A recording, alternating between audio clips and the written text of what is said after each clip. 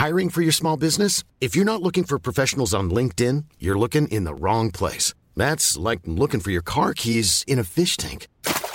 LinkedIn helps you hire professionals you can't find anywhere else, even those who aren't actively searching for a new job but might be open to the perfect role. In a given month, over 70% of LinkedIn users don't even visit other leading job sites. So start looking in the right place. With LinkedIn, you can hire professionals like a professional. Post your free job on linkedin.com/people today. Burrow's furniture is built for the way you live. From ensuring easy assembly and disassembly to honoring highly requested new colors for their award-winning seating, they always have their customers in mind. Their modular seating is made out of durable materials to last and grow with you. And with Burrow, you always get fast, free shipping. Get up to 60% off during Burrow's Memorial Day sale at burrow.com/ACAST. That's burrow.com/ACAST. burrow.com/ACAST.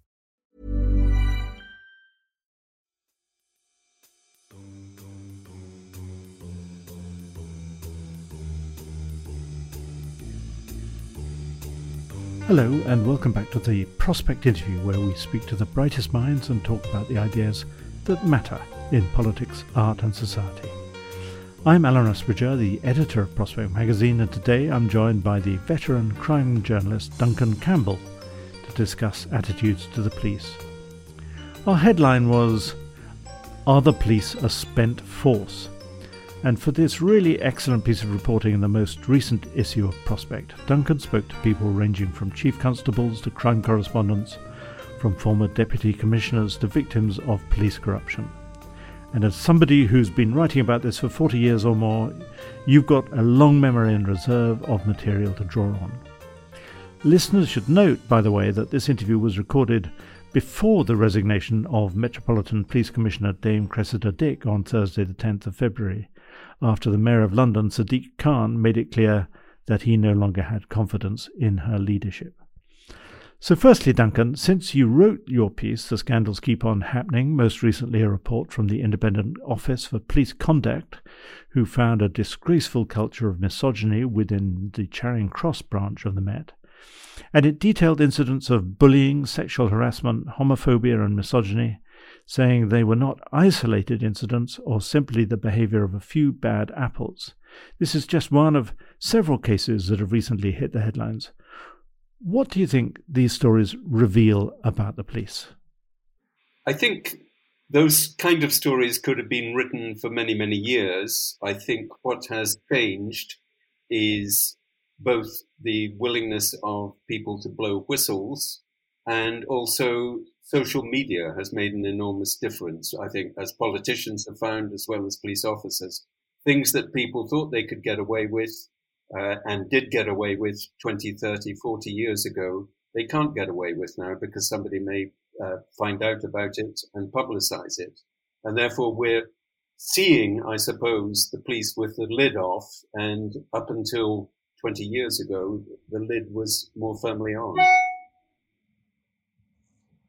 When did you start writing about the police? From the sort of early 70s, and at that particular time, which would be around the time that some of the cases I wrote about in the article, that the arrests of young black men on the underground were going on. I was working at Time Out at the time, and a young man called Winston True came in. He'd just come out of prison, having been fitted up by a bent detective with British Transport Police, a detective called Detective Sergeant Ridgewell, who ended up going to prison himself.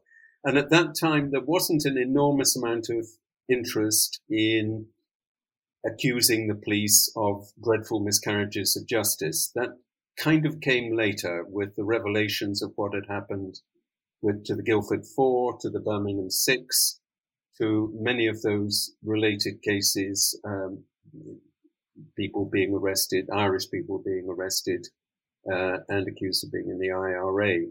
And up until then, and certainly through the 60s, through what I think was probably the most corrupt period at Scotland Yard, the 1960s, leading up to the arrival of Robert Mark as the Commissioner of the Metropolitan Police, he was significantly brought in from outside, from Leicester, because James Callaghan was concerned that the Metropolitan Police was a little bit of a club, a lot of Masonic influence and so on. He wanted somebody to shake it up. And Mark famously said that his intention was to arrest more criminals than he employed. And he got rid of more than 300 officers. Some of them retired early, some were prosecuted, up to about 50 of them were prosecuted. It was an enormous cleanup, and it had an enormous effect. And that the corruption within the Yard has never been, or within the police in general, has never been as bad as it was then. Different factors have then come into play. Are the police racist? Are the police sexist? Are the police homophobic? And so on. And these are issues which were not really addressed properly in the 70s or 80s, or only on the fringes, and are now being addressed. So we are very, very conscious of them. And I think all of this has been exacerbated by the last couple of years of COVID, when the police were also supposed to be patrolling whether or not people were misbehaving themselves, having parties, ignoring instructions to wear masks and so on. And suddenly the police were lumbered with a whole lot more jobs to do. And I think that has exacerbated things. I think also we live now much more in a blame society, where what might previously have been forgiven as peccadillos or slips or whatever become much, much larger issues. And one leads to another, and people are justifiably attacked, justifiably criticised, but there always has to be now a pointing finger. And in a way, some of the easiest people to point at are the people required to impose laws that may be unpopular, or more laws that may be unfair. And I think that's also what we're seeing. One of the things you draw out in your piece is that the criticism of the police used to come mainly from the left. And you describe how in recent years, really the criticism is coming from all aspects of the political spectrum. And in a sense, they can't win, because if they're not being homophobic and racist, they're being too woke. Exactly. I mean, this has been one of the main criticisms of them, that they're now required to be politically correct. So some people are understandably accusing parts of the police of being misogynistic or homophobic. And then when they address that, other parts of the media say, oh, they're being ridiculously woke. I mean, I've just been reading a book called Tango Juliet Foxtrot, which stands for the jobs, and you can probably guess what the F of Foxtrot stands for, indicating that the job is a complete mess at the moment, written by an officer called Ian Donnelly, and who's not very long retired, but in it he goes into what it feels like to be within the police when all these criticisms are made. And I think one of the points that I thought was very useful from what he had to say was that by describing a police force as institutionally racist, as the Macpherson report following the murder of Stephen Lawrence did, or more recently, institutionally corrupt after the Daniel Morgan inquiry, institutionally homophobic after the Court killings, or institutionally misogynistic after the demonstrations on Clapham Common in the wake of the Sarah Everard killing. That once you describe something as institutional on the basis of shocking behavior by a number of people involved in it, it has a really morale sapping effect on everybody. They think whatever we do, we will be described, we are institutionally racist. And I think it's now become quite a lazy term. I think it's more helpful to be very specific, to name the people who misbehave. But I think institutional this and institutional that, it's a phrase a bit like fit for purpose or stakeholders or going forward that has slid into the vocabulary of people talking about some things. And I think interesting to see in Donnelly's book what an effect he said it had on fellow officers who were not racist and who were suddenly lumbered with belonging to an institution which they felt was being described unfairly as institutionally. So I think one of the issues is that there are these specific cases which you quite rightly mention. What rarely get mentioned are the kind of day-to-day stuff that goes on and that the police have to deal with, either in terms of murders or investigations. And I think one of the points, again, Donnelly was making, and again I made in the article, is the government, the politicians, if you like, are not taking the responsibility that they should have done. Theresa May, for instance, cut the funding to the police enormously, cut the numbers of police by about 20%. And I think that all of that has not been patched up. The other thing is, as anyone in any city will know, more than half the police stations in the country have been closed or sold off in the last 10 years. It's had an enormous effect in terms of neighborhood policing, in terms of relationships, and so on. And I think the difficulty has been that within government there has not been a kind of desire to coordinate people's attitudes to prison, to the courts, to policing, to violent crime, and so on, and say, how do we approach that? And, Tony Blair's famous saying, tough on crime, tough on the causes of crime. Nobody seems to be bothered about the causes of crime very much anymore, and the police, in a way, are left with the cleaning up job, and I think that's not addressed. Let's just pause there, because the figures you quote in your piece, between 2011 and 2019, a fall in the central grant from government of 29%, more than 600 police stations closed. And I assume, do you have the figure off the top of your head, the number of police officers who were lost during that period? Yes, it was around between 20 and 30,000. It was 20,000 and 23,000 support officers. These are the people, not actual police people, but doing all the kind of important technical clerical work, all the backup. So you lose about 50,000, nearly 50,000 staff, and expect people.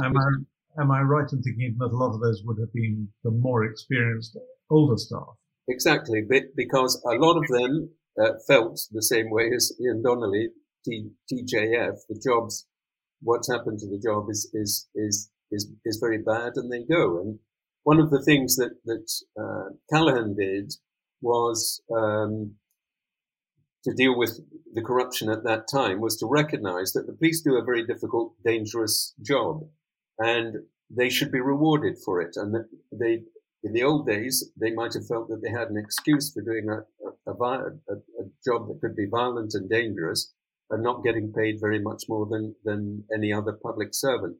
He improved people's wages, and they got decent pensions. It's now, as you can tell, I mentioned in the article, the way that police are being recruited at the moment. And I thought, if you're a young person and you think in 7 years' time I could be earning 41,000 and have a degree paid for by the police, that's quite a good job to be in.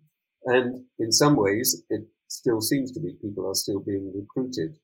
But I think that one of the issues was that they were at that particular time not regarded as deserving of those kind of wages. Now they are, but at the same time, different governments have been trying to save money, hence the selling off of police stations, hence the selling off of courts, and hence the selling off of prisons. And you sell off the family silver and then expect the people who polish it and keep looking after it to carry on doing their job, and it doesn't work. So there's now a drive to recruit new officers. They want 20,000 new officers by 2023. So one of the questions that's asked most recently after the scandals that have been revealed is the police force now capable of recruiting the right sort of person? I mean, people have said that there's a case in the news of Christina O'Connor being of somebody who was found of gross misconduct in effectively trying to pick her up while investigating a crime. and she says, why wasn't this person removed? You look at the misogyny and the homophobic language in the texts that have been revealed, and you think, well, how on earth do these people ever get recruited? Is there a problem recruiting decent officers? Yes, it does seem to be a problem. And I mean, the other recent story was from our old station, Stoke Newington, where remarks were made about a woman being searched there, which just happened to be recorded. And again, you think, why on earth did you go into the police if that's what you think about other people? I mean, one of the issues on this, over the years, I think I've called 999 on 3 occasions, and all to do with local things happening when a woman was about to be attacked, or somebody was trying to break into a house with a sledgehammer, screams and everything like that. On each occasion, the police came within about 5 minutes, and I watched these young people jumping out of squad cars or vans or something and racing towards the scene. And that's a particular kind of person who has that sort of courage, which I don't have. I would be probably sitting in the car watching or getting my notebook out. And I think one has to recognize that the kind of person that is attracted to the job may well be also somebody who likes action and all of that and has that kind of personality. And you get a bit of the rough with the smooth. I mean, the old slogan to try and recruit people to the police in I think in the 1970s was dull, it isn't. And I think that attracts people. And within a lot of very good people who do join, you get a lot of people who think, I'm going to be a powerful person. I'm going to be able to throw my weight around. And they are the kind of people who one sometimes remembers as prefects at school who did like throwing their weight around. And you get some people like that, unfortunately. And they're the ones that get the attention rather than the ones who are quietly doing a job and getting on with it and not drawing attention to themselves. I mean, the Met has, and of course we're talking mainly about the Met, though your piece does refer to other police forces as well. But the Met has had huge problems in attracting women to the job. I think you say it's a 70-30 balance, male to female. And although it's had some success in recruiting officers from Asian backgrounds, it's really done lamentably with black backgrounds. Can you explain why it struggled so much on those particular metrics? Yes, I think there remains enormous suspicion within the black community, particularly in London, but also elsewhere, towards the police. If you look back, the cases that I used to get into the article and the cases I signed off with, if you like, from the article, were entirely to do with people whose lives were frankly ruined purely on the basis of them being black and young. And you've got that as quite a history. You've got people growing up with that as their background, with enormous suspicion, with their relatives and friends knowing that that is what had happened. And what was striking to me, because I've covered a number of those cases of young black men arrested on the underground, because there's been a stack of them now, and people arrested by that particular officer and his little corrupt cronies on the British Transport Police in that time. And what was remarkable was how many of them said their parents did not believe them. They believed the police. And so for that generation who found that they were just being picked up on the basis of their color, I think it inevitably has carried on for another generation beyond that. And there is now a very active Black Police Association. They are, and I spoke to the president, the chairman of it. He's very keen that people should join. He says, join, it's a good job, it's a great job, but he says it's still important to recognize that there are very, very few of them and that there are not enough of them. And until there are, a lot of those remaining problems will continue. So I think it is very much a big issue. the Met is currently led by a gay woman, Cressida Dick. Is she? I mean, she's had an awful lot of criticism, and a lot of very tough things have happened on her watch.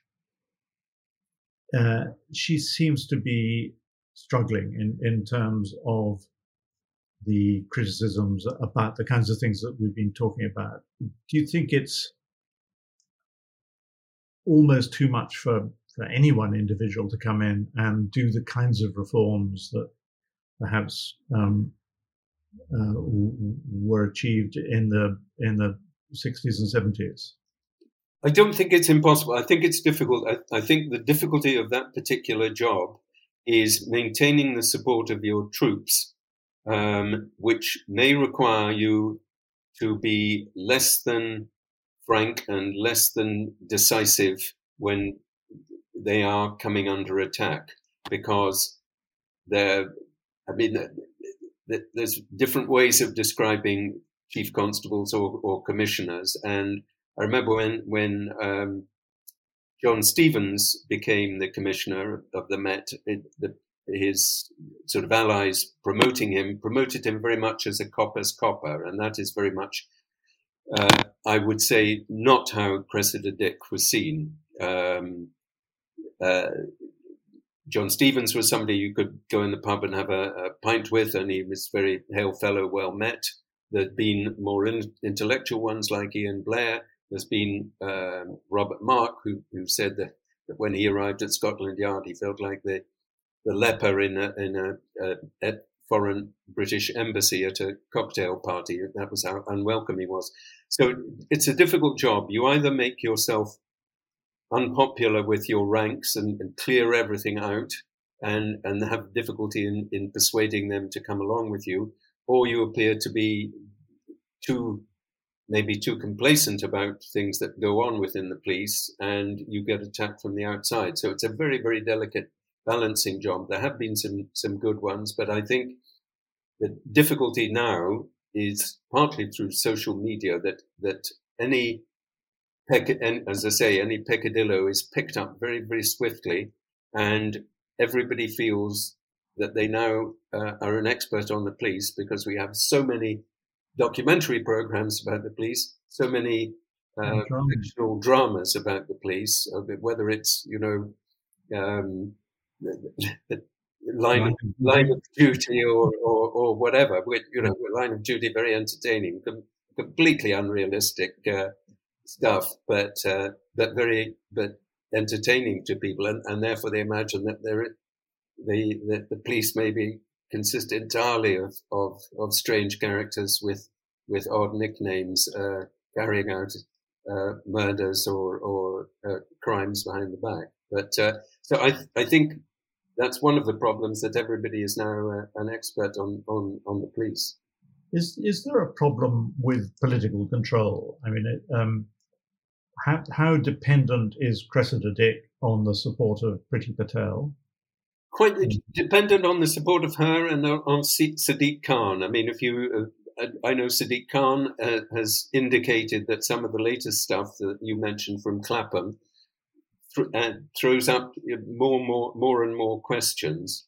At the moment, I think the moves to have Cressida Dick resign seem to have. I think the country can only concentrate on getting one person to resign at a time, but so the heat seems to be off her to a great extent. But I do think that that will remain an issue. That one person will always be the lightning rod for any particular criticisms of a body. And at the moment, Priti Patel, when they were considering whether or not Cressida Dick would be allowed to carry on for another 2 years, the impression that she was giving was that they couldn't find anybody quite ready to take over from her. So she was given this rather lukewarm backing, and I think that in itself was damaging. So I think she will know that she's got a couple of years to go, and then no doubt she's keeping a very good diary. And like Robert Mark, when in the office of Constable, his book, there have been some very good books by former commissioners. in which they lay things out. And I think in 3 years' time, we'll be discussing Cressida Dick's memoirs probably on this podcast. And do you think, looking at the pattern of previous Met commissioners, it works best if you have somebody from outside the force who can come in with the necessary independence and energy to tackle the kinds of problems that the force is facing? I think I think it requires a very specific kind of person, and a very strong and very honest and very determined person. They have brought in people from outside. David McNee came from Glasgow, the Hammer. McNee, I don't think he had a very happy time. He certainly in his memoirs, he makes it clear the difficulties that he faced. But I think the danger of somebody coming from within the Met, as Cressida Dick did, although she had a little bit of time outside and then came back into it, is that you come inevitably with some of the baggage. But on the other hand, it does take somebody who's had some experience there to know where the dangers are. You mentioned the context of the broader criminal justice system, and the fact that, in your opinion, there's only been one really good minister, Rory Stewart, who's come in and got a grip, but even he wasn't there long. No, he wasn't.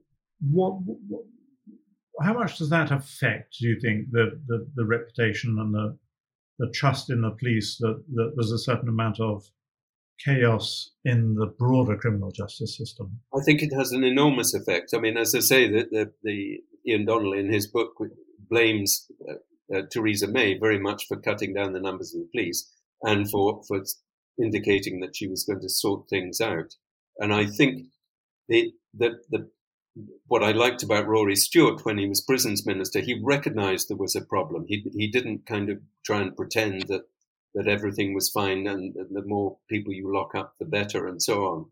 But I think there has to be a coordinated effort. And I think Priti Patel's concentration on introducing the new bill, which will essentially criminalise some forms of demonstration and protest, and essentially criminalise the lifestyles of Gypsy, Traveller and Roma, I think is an indication that they don't realise that they all have to sit together in the same room and work out what is going wrong. Why are people coming out of prison and going straight back inside? Why is there no education and training going on in prisons and people are coming back outside? And why were all the youth clubs closed down? Why have we closed down all our courts and police stations and so on?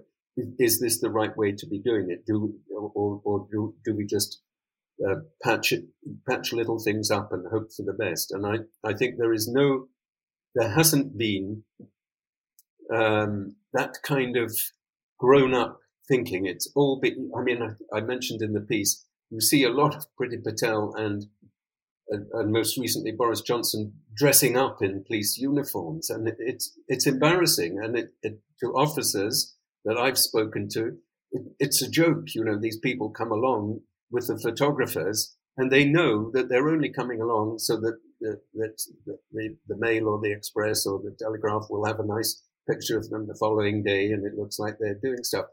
They're regarded as a joke by the people that they're doing it with, and I think there's not nearly enough of government understanding, you know, as I think Rory Stewart was trying to do, partly because he came from he had a background, he knew what it was like to deal with difficult and dangerous situations, and so he had some kind of understanding. You've got to look at all the different aspects of it, and that is what's missing at the moment. And I think one of the other things which I mentioned briefly in the piece is that the police are dealing now with very different kinds of crimes. You get very few. I was just in the Old Bailey last week, and in fact going along that this week to look at crimes which cyber crimes, if you like, which didn't exist a while ago. And the old kind of bank robbers have gone, and what you've got is an enormous amount of drug dealing and a bit of sex trafficking. But essentially, it's drugs. A lot of other countries are talking about how do we adapt the laws to work that out, how best to deal with it. Do we have officers arresting people for cannabis? Malta's just legalized it. You've got countries all over the world, all over the States of America and Canada and Portugal and so on, looking at drugs in different ways. I know a lot of officers. Some have written very good books about the drugs laws and how they have to be addressed and changed. There's nobody within government, and they all, admit, oh yes, I experimented. Amazingly, politicians never actually enjoy drugs; they always just experiment with them. But there's no kind of grown-up conversation going on there, and that's one of the key areas that police are having to deal with. And I think that's typical of what has happened over the last 10 years in terms of really listening to officers, listening to prisoners, listening to probation officers, listening to school teachers and so on, all of whom have a role to play in the crimes that we deal with. I mean, the one figure that, it's always interesting comparing our criminal justice system with others. We've got an appalling rate for locking people up. We've got this obsession of punishment and so on, and we jail more people than any other country in Western Europe.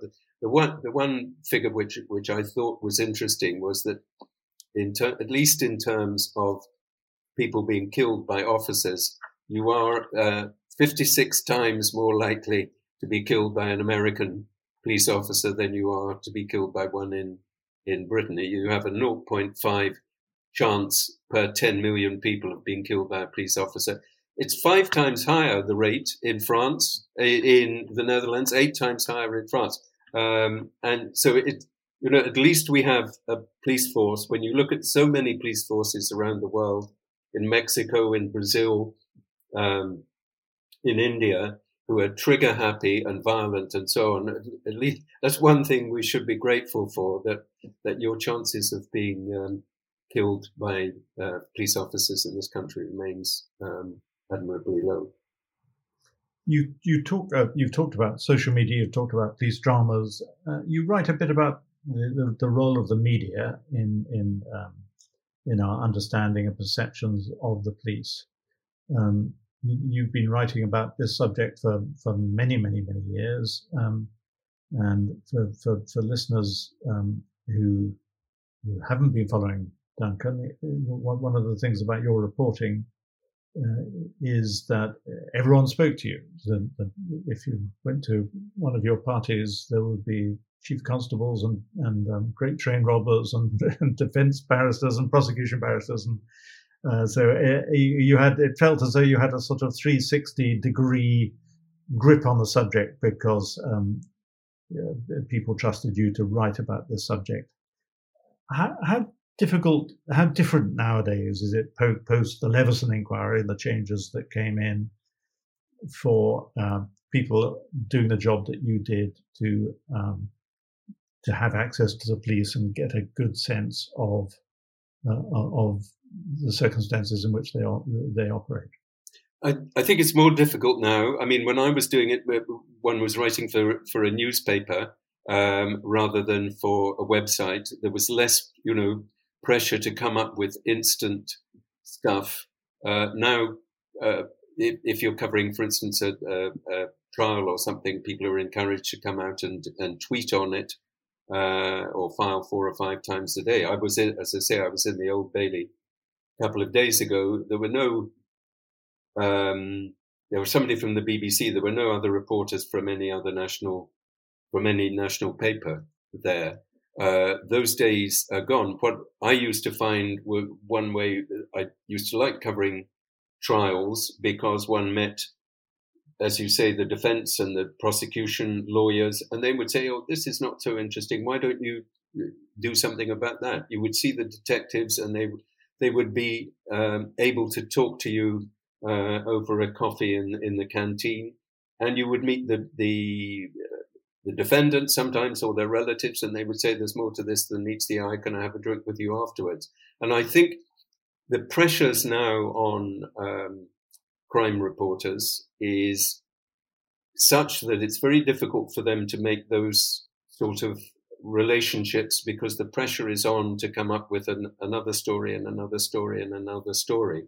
And I think what our colleague Nick Davis revealed in the hacking case, what it led to a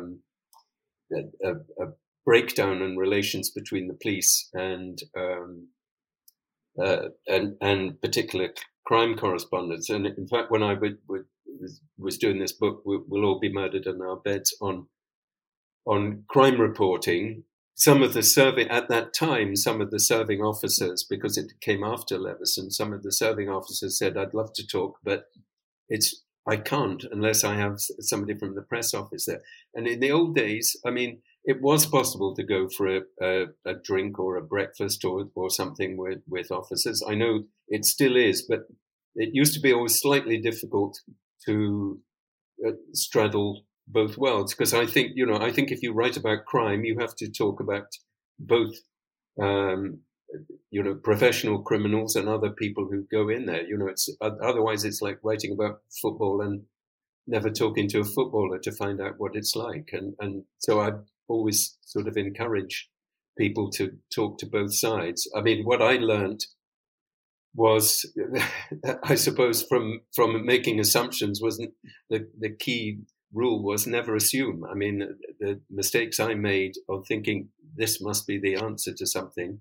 And I think that I've always found crime reporting the most interesting of jobs, because you saw life in every kind of way. And I always encourage people, and if people are interested in the police, spend a couple of days just going into your local magistrate's court, if you can find it, if it's not been closed and turned into a hotel, and just sit there, and you will hear officers explaining who they've arrested and why. And quite often it's to do with mental health or heroin or being a refugee. You learn an enormous amount, both about British society and about the problems of policing and what has gone wrong with the criminal justice system. I mean, in the Old Bailey, the trial I'm in the middle of looking at, they wanted the defense counsel wanted an adjournment, and the judge said, "Yes, I'll look at when the next possible date." Yes, 28th of February, 2023. Oh. So, do you want your clients to remain in prison for another year? Because this is partly COVID, but it's not entirely to do with COVID. And I think until we have people in the criminal justice side of a government putting their big boy and big girl pants on and actually realizing that they have to do something apart from dress up and go on photo opportunities, do something, go and talk to Rory Stewart about what he thought about the job, but get out and do it rather than pontificating and playing games with something as important as that, people's life and death. The last question, Duncan. You spent a long time on this piece. You spoke to a lot of people. You did an awful lot of reading. Did you end up at the end feeling more optimistic about the future of the police, or more pessimistic? Ooh, that's a good question. I think because things are being acknowledged and addressed, I think if all I would say is, I would ask people on both sides of the equation, to take a deep breath rather than spending so much time pointing fingers. Planning for your next trip? Elevate your travel style with Quince. Quince has all the jet-setting essentials you'll want for your next getaway, like European linen, premium luggage options, buttery soft Italian leather bags, and so much more. And it's all priced at 50 to 80% less than similar brands. Plus, Quince only works with factories that use safe and ethical manufacturing practices. Pack your bags with high-quality essentials you'll be wearing for vacations to come with Quince. Go to quince.com/trip for free shipping and 365-day returns. Even when we're on a budget, we still deserve nice things. Quince is a place to scoop up stunning high-end goods for 50 to 80% less than similar brands. They have buttery soft cashmere sweaters starting at $50, luxurious Italian leather bags, and so much more. Plus, Quince only works with factories that use safe, ethical, and responsible manufacturing. Get the high-end goods you'll love without the high price tag with Quince. Go to quince.com/style for free shipping and 365-day returns.